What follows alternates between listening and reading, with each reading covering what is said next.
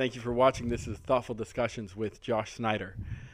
And I have with me, Ben Petchel.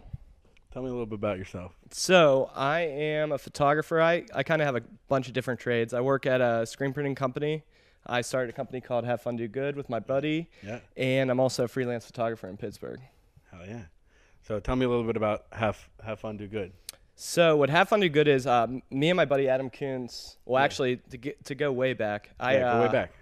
Right out of college, I went on a trip called The Call to Serve with Adam. That was his company back then, and I was documenting a road trip around the country, volunteering in different cities along the way. Gotcha. After that kind of fizzled out, and me and him wanted to get out of Pittsburgh for a little on weekends because we weren't into like the bar scene. Yep. And we started going to New York, and we'd volunteer in the morning and then go out and see New York at night.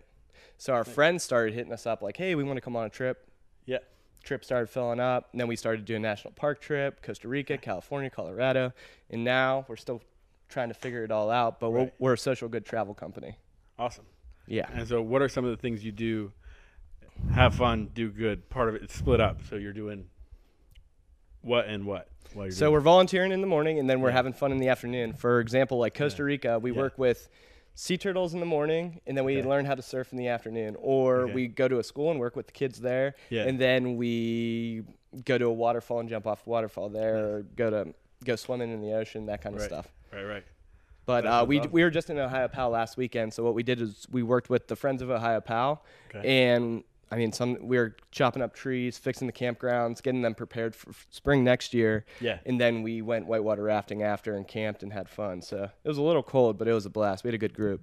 Definitely. Yeah. How do you find the people to come with you? Is it all people from Pittsburgh, or is it people from all over the world? So for our local stuff, it's normally Pittsburgh people. Yeah. But on this Ohio Pal trip, we actually had people that wanted to fly in from Texas, California, and they ended up not doing it because it was just such a short trip. But normally, Pittsburgh has always been the best. Because we're both from Pittsburgh. Right. But normally, on our last national park trip, they're from all over the country: Chicago, California, Florida, everywhere. You handle the travel and all that. Yeah, all they have to do is fly there, actually. Okay. So they pay for have to get flying. there. Yeah, Okay. but then once they get there, we always say, like, just pack your bags, fly there, and everything else is handled. Gotcha. So they don't have to deal with anything else, food, anything. So, yeah. Gotcha. And now is this more for creatives, more for anyone, people going through something, people, who's your ideal person that's going to come on one of these trips? So we actually had a 53-year-old on our last trip. Yeah. A lot of the people are between 23 to 30. Right. A lot of people are trying to figure out what they want to do, or they want to travel, but don't have anybody to travel with. Gotcha. Or they want to do good. So a wide range. We do a thing called Thankfuls every night at dinner, just to kind of give people the time to talk about what they're thankful for, and then listen to other people. But when that comes out and when people start actually talking about it and getting real, I mean, a lot of people that come on our trips are going through something, and they just wanted to be adventurous and be around people that are also like-minded. Right. So I would say, you're dead on with people going through something. Yeah. Interesting. What do you think people get out of it when they're good? Like, I know you've probably gotten some feedback, but you're able to see as well from, your perspective. What do you think? Like, what do you think has been the most valuable aspect of someone coming through one of these trips? The greatest thing, and what we've kind of learned, is when you're in your own city, you're kind of stuck to these bubbles that we are already surrounded. We know that Lawrenceville is going to be here, and I don't want to. When you go outside of your city, you're outside of your comfort zone, and you're more open to be your true self. You're not worried about Joe Schmo seeing you on the street doing something different. Right. You're a lot more comfortable for different ideas. So when people go on these trips, their true self kind of comes out because they're not worried about these surroundings that they already know. Right. And when you travel, that's what understanding other culture, understanding yourself. That's what we've kind of learned the most, is like people really come out of their shell. When they go on those trips. So it's getting outside of your comfort zone is a big thing we talk about, but it kind of unfolds naturally. So when you guys started doing it yourselves, like, was there any hesitation or anything like, oh, I don't know, like, should you do this, or was it just put it together and go? Like, so what we've kind of learned is just to execute and figure it out later. So even Ohio Pal trip, we just were like, we need to do this. It needs to happen. But a lot of times you're hitting those. I mean, nothing ever goes perfectly. You learn from it, right? But yeah, that's the best thing. Like I never take a negative thing that happened on a trip in kind of dwell on it. Right. It's just like, thank God we found that out. Right. And now we can correct it. But yeah, I mean, last year the sea turtles didn't even come to Costa Rica, and it wasn't our fault. They were supposed to be there. Right. I mean, global warming kind of's fault. But you have to roll with the punches on that, and you just move forward, and you let everybody know that we're human. And that's like the biggest thing with these trips is we're all human. Right.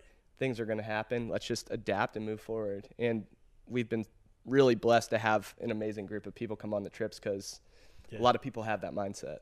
Yeah, absolutely. So you've been a photographer for some time, and you've been working with. Tell me a little bit about that. What you do, who you work with, how'd you get started with that? Kind of where you're at now.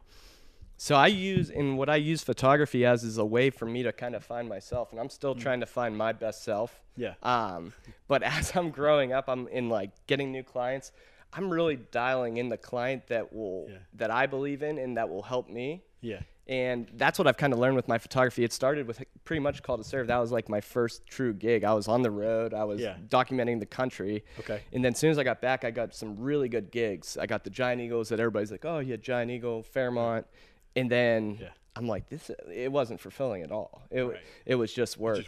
And so as I've grown up, I've also grown the client list I appreciate and I love being with. And I mean, of course, everybody gets burned or they don't have that great gig. Right. But it's, again, a blessing because you're like, all right, I can move forward to find actually what I want to do. Right. And I've really dialed in like some clients that it makes me better. Yeah.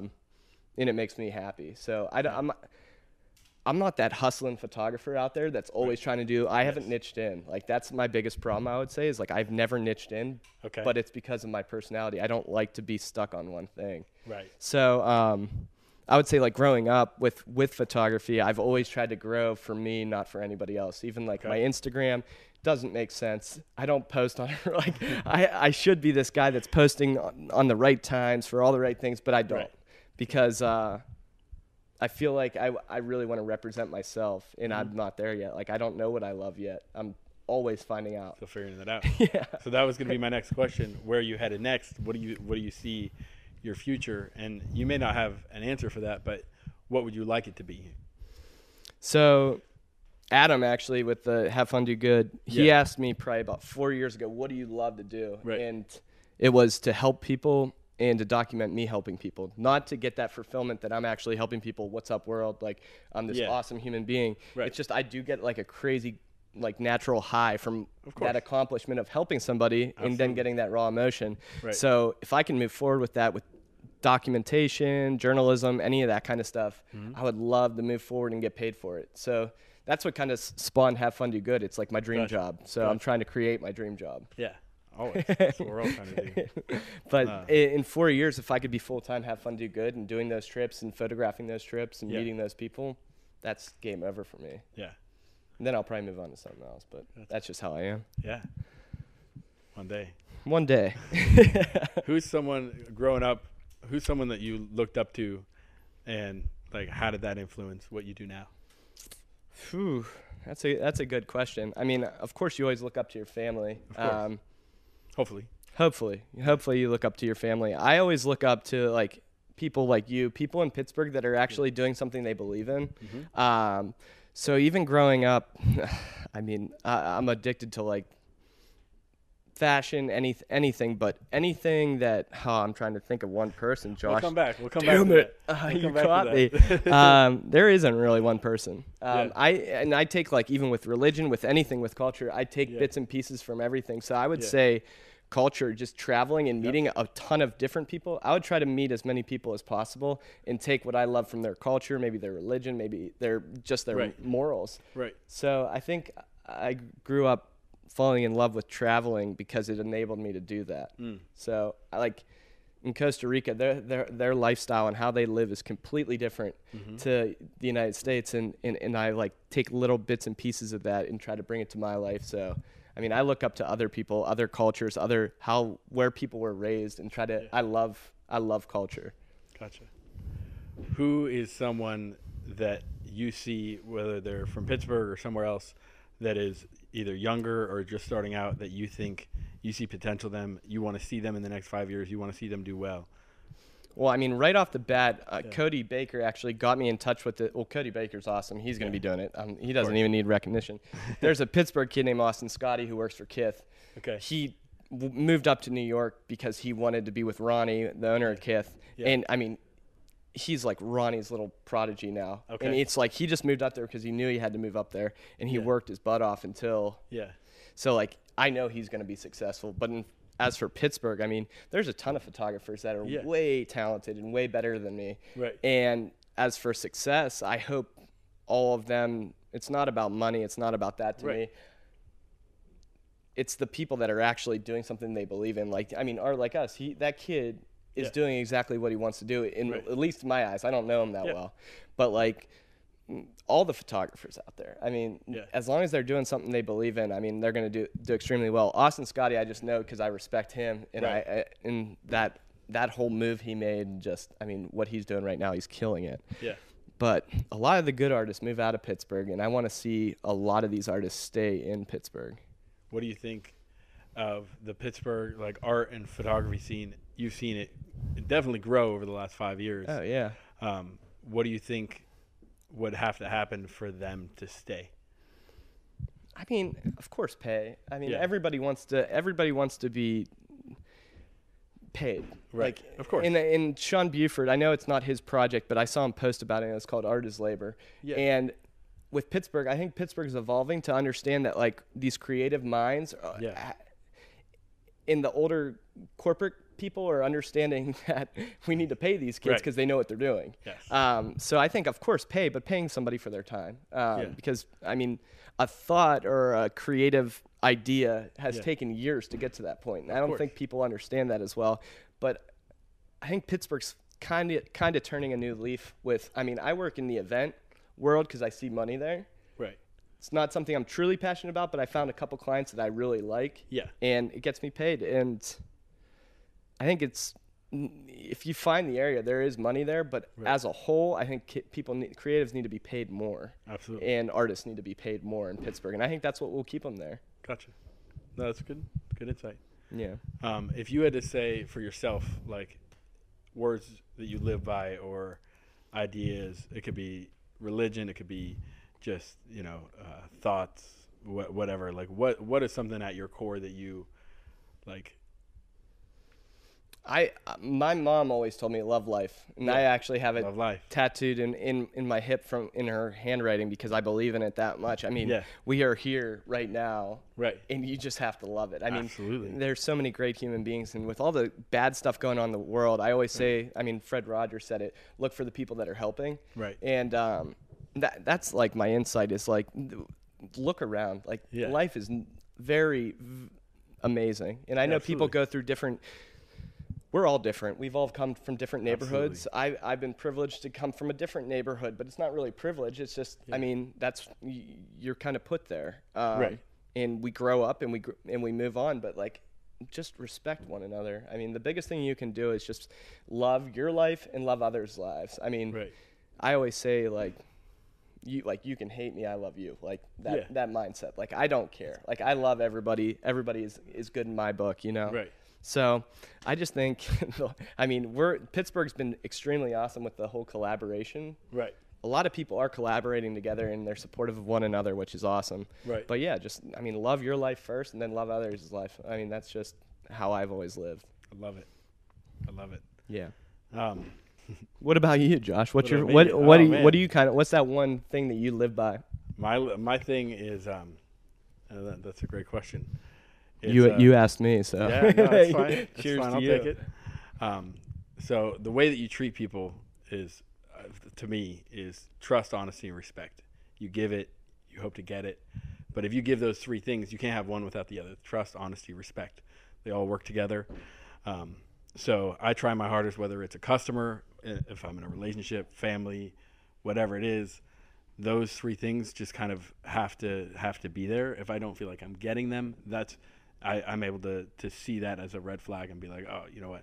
I don't feel like this person is trusting me. Well, if they're not trusting me, then they're not going to be honest with me. If they're not, and that's important, whether it's relationship or customer. You want to make sure that they feel comfortable, and then with that, communication and expectations. And that's probably the hardest thing ever, is being able to communicate clearly, expectations as far as people knowing what you expect from yourself, what you expect from other people, and being able to understand what people expect from you. And that's being able to communicate all that. The kicker, like the last line I like, is like being able to communicate people in a way that they understand, because like that's the hardest thing right there. Like if the people, think of all the big CEOs, think of all the people that get it, think of the people that have the best relationships. They all are able to communicate to people the way that they can understand it. And that, I think, that's the key that a lot of people are missing and not focusing on.